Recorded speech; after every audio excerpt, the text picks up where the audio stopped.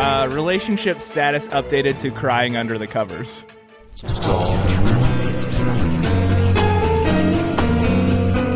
Hey you, this is WBEZ's It's All True podcast, powered by America's second favorite source for fake news, thewhiskeyjournal.com.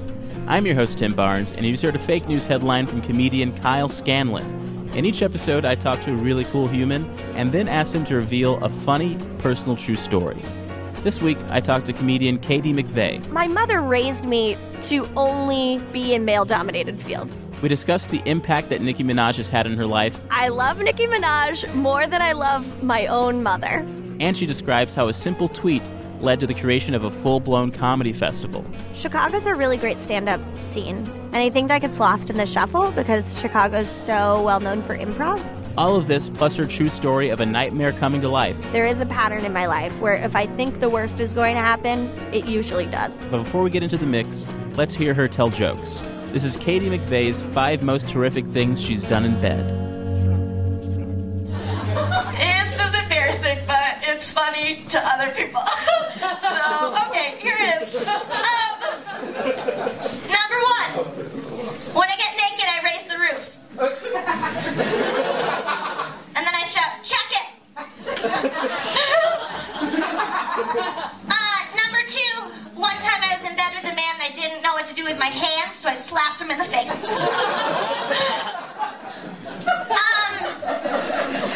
Number 3, one time I thought a man was looking at my breasts awry and not like the treasures that they truly are. So I grabbed him by the face and I said, you cannot make me feel insecure. I run on narcissism alone. Number 4, one time I hadn't had sex for years, so I got nervous. So I got nervous. And when I got naked, I turtled my whole body up and I shouted, you can't get in! You can't get in! And then I said, JK lol, but it was too late. I had to put on all my clothes and go home. It was the worst thing in the world. But anyway, the number 5 most terrific thing I have ever done in bed is on Thanksgiving, as a man penetrated me, I whispered, we're family now.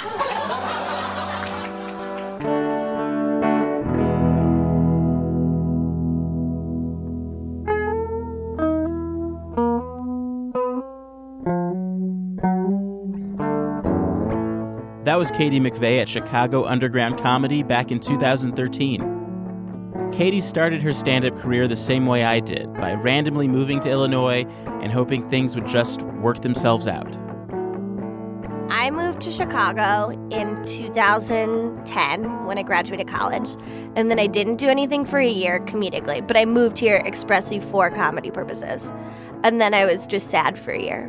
And then I was like, I gotta get less sad. So then I started going to open mics because a friend of mine was like, there's this music open mic. You should come to it. And I was like, okay, I will. So did you move to Chicago for improv, I'm guessing? I moved for stand-up, but I told people I was moving for comedy because comedy sounded nebulous. And then I took a bunch of improv classes because I was like, I'm too scared to be alone. But it turns out that I hate other people. So I was like, I gotta get out of this improv scene. Yeah, I feel like for me, I said improv at first because it sounded nice to my parents. Oh, there's classes. Right. He's going to school. Exactly. It's like a trade. Exactly. Yeah, because even when I was a kid, I was like, I want to be an actress. And my mother was like, that's fine, but you must go to Yale School of Drama. And it's like, well, okay. I know that Nicki Minaj is a huge influence on you. I love Nicki Minaj more than I love my own mother. I love Nicki Minaj so much. I mean, my cover photo on every social media account is that of Nicki Minaj. I love Nicki Minaj. What is it about Nicki Minaj? Nicki Minaj is a tough woman who knows what she wants, knows who she is, and knows her value. She makes bold artistic choices that don't suit, like, people get upset, like when she came out with Pink Friday and she was so bubblegum and so Barbie. And people were like, oh, Nicki Minaj is not a real rapper. She used to be hardcore. And she was like, I'm making artistic decisions that make sense to me, and I'm portraying someone that I want to portray, so, like, leave me alone because I'm at the top of my game. And she was right. Yo, it was back in '07, did a couple of tapes, did a couple DVDs, made a couple mistakes. Didn't know what I was doing, but I put on a cape. Now it's which world's horse should I go on the tape? And I just feel like there are so few female pop stars right now who like really have a lot of agency in their careers and the kind of agency that you can see and aren't manufactured by the industry, that I find Nicki Minaj's honesty and her emotional honesty, whether she's singing, rapping, or just talking, really refreshing. I mean, when I turn 30, if I get a Nicki Minaj tattoo, I would be like, I'm not surprised. Like... Tell them bitches get a stick, I'm done leading the blind. Got 2 shows tonight, that's Brooklyn and Dallas. Then the private party at the Buckingham Palace, which means I gotta fly like a movie, no commercial. Stand-up can be a pretty male-dominated world. Is that correct? Yeah, I would agree with that. How do you tackle that? How do you? I know at an open mic, for instance, obviously people are testing out things, but I used to host an open mic. I know that you hear a lot of things that are like, I can't believe that just came out of someone's mouth. Right. I think it gets easier. When I first started going to open mics, I didn't talk to anyone for 6 months. So, like, that was pretty hard. So I go alone to an open mic. And I remember I went to the first one. I saw people and I was like, oh, these people are garbage. Like, a lot of these people are hot garbage. Like, I can be funnier than them, you know? So, like, I find a lot of my encouragement when I first started doing stand-up was like, oh, I'm better than at least one person here. There are at least 2 hot garbage people here, and I am not one of them. So, like, or maybe I am, but, like, less so than that guy who just said the worst things, just the worst things I've ever heard. So, and then it becomes easier because you, like, meet other lady comedians and you start talking to people and you feel less alone. You can, like, but when you first go to open mics, I would say, I don't know, for me at least, like, I found people being, I don't know, only one person was, like, kind of hot garbage to me. But, like, when you see hot garbage or someone's being hot garbage, I found it to be like, I am going to prove that person wrong. So, I don't know. For me, it was, like, kind of encouraging. My mother raised me to only be in male-dominated fields. She is, like, kind of a Murphy Brown of her own. She's the top-selling woman salesperson in TV when I was younger. And then before that, she was the only female engineer in the ABC affiliate in Boston for a while, and she accidentally started a workers' strike. Wait, what? How do you accidentally start a workers' strike? Well, they used to. I just happened to bring some signs over. No. They used to do this thing. I didn't know what I was doing. Where they would hire you for 90 days, and then they'd fire you before they had to give you benefits. And then the expectation was that you would just come back in like a week and a half, and they'd rehire you again. For the engineering department. So they fired my mom, and she was like, I'm not coming back. Like, you fired me. And they were like, oh, you can come back, though. And she's like, you fired me. I'm not coming back. So then all of the other engineers were like, if Donna's not coming back, we're not coming back. Oh. And she, like, sued Fox when I was younger for, like, firing her for being pregnant. Like, she's, like, a feminist lady. And then I found out no woman had been president when I was 5. And I was like, guess what? I'm being president. One of the coolest things that you did, I feel, is after Just for Laughs decided not to come to Chicago. It was such a staple of Chicago, the Just for Laughs festival. Yeah, it was the only, well, almost pure stand-up festival that Chicago has, which is weird for Chicago because Chicago is such a stand-up city. But you decided to create a homegrown comedy festival in Chicago. Yeah. In December of 2013, we found out that Just for Laughs wasn't coming back. And I tweeted, somebody should run a festival. And then a bunch of people were like, okay, let me know if you need anything. So I got together a bunch of friends and I said, hello, let's run a festival together. And then we did, which was awesome. It was awesome. I can't imagine what you had to go through to do that. And I mean, the festival was great and it's going to come back, right? First off, I would say if you're going to run a festival, get a Stephanie Haas. Stephanie is a bookkeeping mastermind. She can build a website. And then, like, also everybody else on the team. I mean, Zach and Goodrich and Matt. So we all just, like, work really hard. And it's like having a second job. And then it happened. And that was the most mind-blowing thing. Because, like, so much of last year was just being like, this is going to work out. And then 2 days before the festival happened, I was like, oh, no. But, like, most of our shows sold out. And it was a really fun time. And I think all of the comedians that we brought in, because we brought in over 50 comedians, were all really great. I was really proud of the talent that we were able to bring to the city. What was the fear of the thing that would be lost if there wasn't a festival Chicago's a really great stand-up scene. And I think that gets lost in the shuffle because Chicago's so well known for improv. And I think without having a stand-up festival, we're not laying claim to the fact that we're a huge stand-up city. The one controversial thing about the expo, Yes. you know what I'm talking about? Yes. Yes. Do you want to talk about that? Go for it. Okay. And then, I mean, I guess, like, I don't know. Let's listen, just do it. You're in the hot, I'm in the hot seat. Gotcha. Okay. We all know that Chicago is a very segregated city. Yes. And you can definitely feel it in comedy, too. Yes. I know that there were a few people who had an issue with the fact that there weren't venues in the Comedy Exposition last year that took place on the South Side. Yes. We heard a lot of feedback about that after the festival happened, which frankly, like, I feel like a lot of the flack that we got wouldn't have happened if the festival had been like a garbage festival. Like, that's part of, we were successful. But a lot of the reason that we picked the venues we did and picked the neighborhoods we did is because we're looking for a lot of things. We're looking for a neighborhood that has ticketed venues that have licenses so that you can have ticketed events there within a walking distance from each other, because we want it to be like a music festival where if you buy a pass for a day, then you can go to as many shows as possible, because we were really more interested in just getting as many people as possible in the seats. So although I understand people's upset with not having Southside venues, there's no Southside neighborhoods that we're super familiar with that we have already had connections with. A lot of our festival venues last year were like doing us a favor. And then we weren't familiar with any Southside neighborhoods that fit all of those requirements, because you have to be able to walk from venue to venue. And we just had to be able to be in places where we knew we were going to get the most butts and seats. I understand the upset, but at the same time, it's like, I can't fix Chicago. Like, I'm not the mayor. Yeah, what's it like suddenly being in a position where people are calling attention to that type of thing and you're kind of behind the veil of that issue? Well, if you want to write me an email about it, I will read it and respond to it. I mean, like, that's my job, is just reading and responding to your emails about it. But it's like, yeah, I'm not the mayor. Like, I'm not Rom. Thank God. We'll be right back with more It's All True after the break. And when we return, you'll hear Katie McVay's funny personal true story. What's it about? Here's a clip. I was like, there's no way. This is one of the things. You're not psychic. Get out of here. More Katie McVay after the break.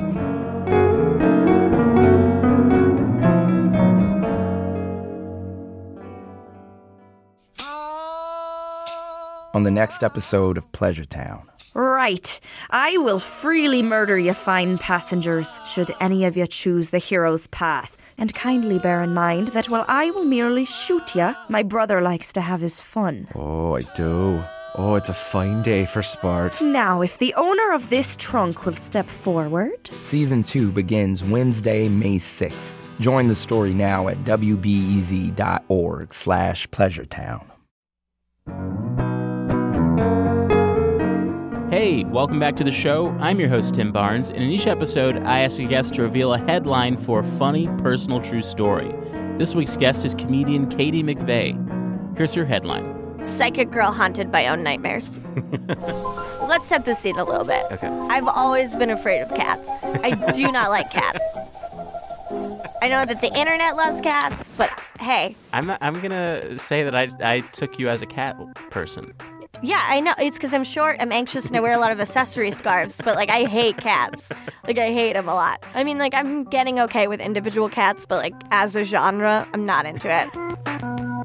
When I was growing up, the only cat I really knew was my aunt's cat named Mother, who they found pregnant in the woods in New Hampshire. Feral cat. And she was terrifying. So I did not like cats. She's a scary cat. She would, like, let you pet her for a moment and then strike out. She was also, the worst. Mother's a very creepy name. Yeah, she was a creepy cat. Her name was Mother, and she was a cat. Oh, it was the worst. Anyway, senior year of college was like a pretty stressful time for me for a lot of reasons. And I was having a lot of stress dreams at the time, and I kept having this recurring nightmare over first semester. The nightmare was that I would wake up because the ceiling had caved in, and then I would be covered in cats because the ceiling had caved in because it was filled with cats. Like an insect infestation. Yeah. But cats. So I kept having this recurring nightmare, and I was like, Katie, that's not going to happen. Even though there is a pattern in my life where if I think the worst is going to happen, it usually does. I'm usually right on the money. Like, people are like, oh, are you sure this weird thing? And I'm like, yeah. I was like, there's no way. This is one of the things. You're not psychic. Get out of here. If it wasn't for bad luck, you know I wouldn't have no luck at all. So I'm home for Christmas, and my best friend / my roommate, she's the same person. She calls me and she says, Katie, you have to get back to Oberlin. And I said, what's going on? And she was like, our house is filled with cats. And I was like, excuse me? And she was like, you have to drive 10 hours back to Ohio because our house in Ohio is filled with cats. So I drive back to Oberlin, and my house is filled with cats. And the college, refused to take responsibility. They were like, we think you let all these cats into your home. And I was like, we for sure didn't. And so my friends had to catch all the cats in coolers and then bring them to animal control. Total nightmare. And then my job was to deal with, res ed, resident education. So I call, campus police, and I'm like, my window's broken. Our house is filled with cats. Cats broke into our home. And campus police are like, are you sure it wasn't robbers? And I was like, yeah, I'm positive. Because if it were robbers, they would have taken my TV and my money, and they wouldn't have just left tiny dumps all over my bed. I know this to be true. We're trying for weeks to convince Res Ed that our house is filled with cats, because we know there's more cats in there, but we can't find them. We know they're there. So finally, my mother swoops down to Ohio, fur coat ablazing. She comes in, she's wearing the full fur. She's so upset. She says to Res Ed, you deal with this cat situation, or I will... Listen, something's gonna happen. Finally, Res Ed comes to our home and is like, okay, you say your house is filled with cats, but we don't see any cats. And it's like, yeah, because we caught them and we put them in coolers and we took them to animal control. Also, we've been cleaning for 2 weeks because our house was filled with cats. And we're like, every time we turn up the heating, it smells like cats in the house. I turn up the heat to show the Res Ed lady, and the Res Ed lady's like, I don't smell anything, because she's a liar. And then finally, she's about to leave, she's exiting the house, door open, and you hear, meow. And it turns out that a feral cat had climbed into our heating ducts and given birth to kittens in our heating ducts. So there were 5 or 6 kittens in the heating ducts. So every time we turned up the heat, we were burning these kittens alive. Oh my God. So Res Ed had to come and take apart all the heating ducts and get all the cats out. And the Res Ed lady was like, these cats are so cute. And I was like, yeah, they're cute to you. We've been living for 2 weeks knowing that cats are somewhere without being able to find them. So they finally got them out, but we never figured out how the cats got into the home.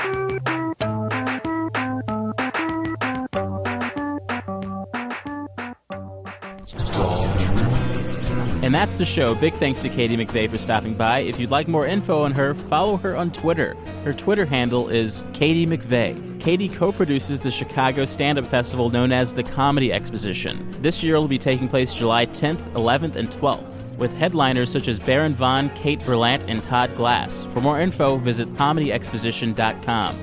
It's All True is a production of WBEZ Chicago and The Whiskey Journal.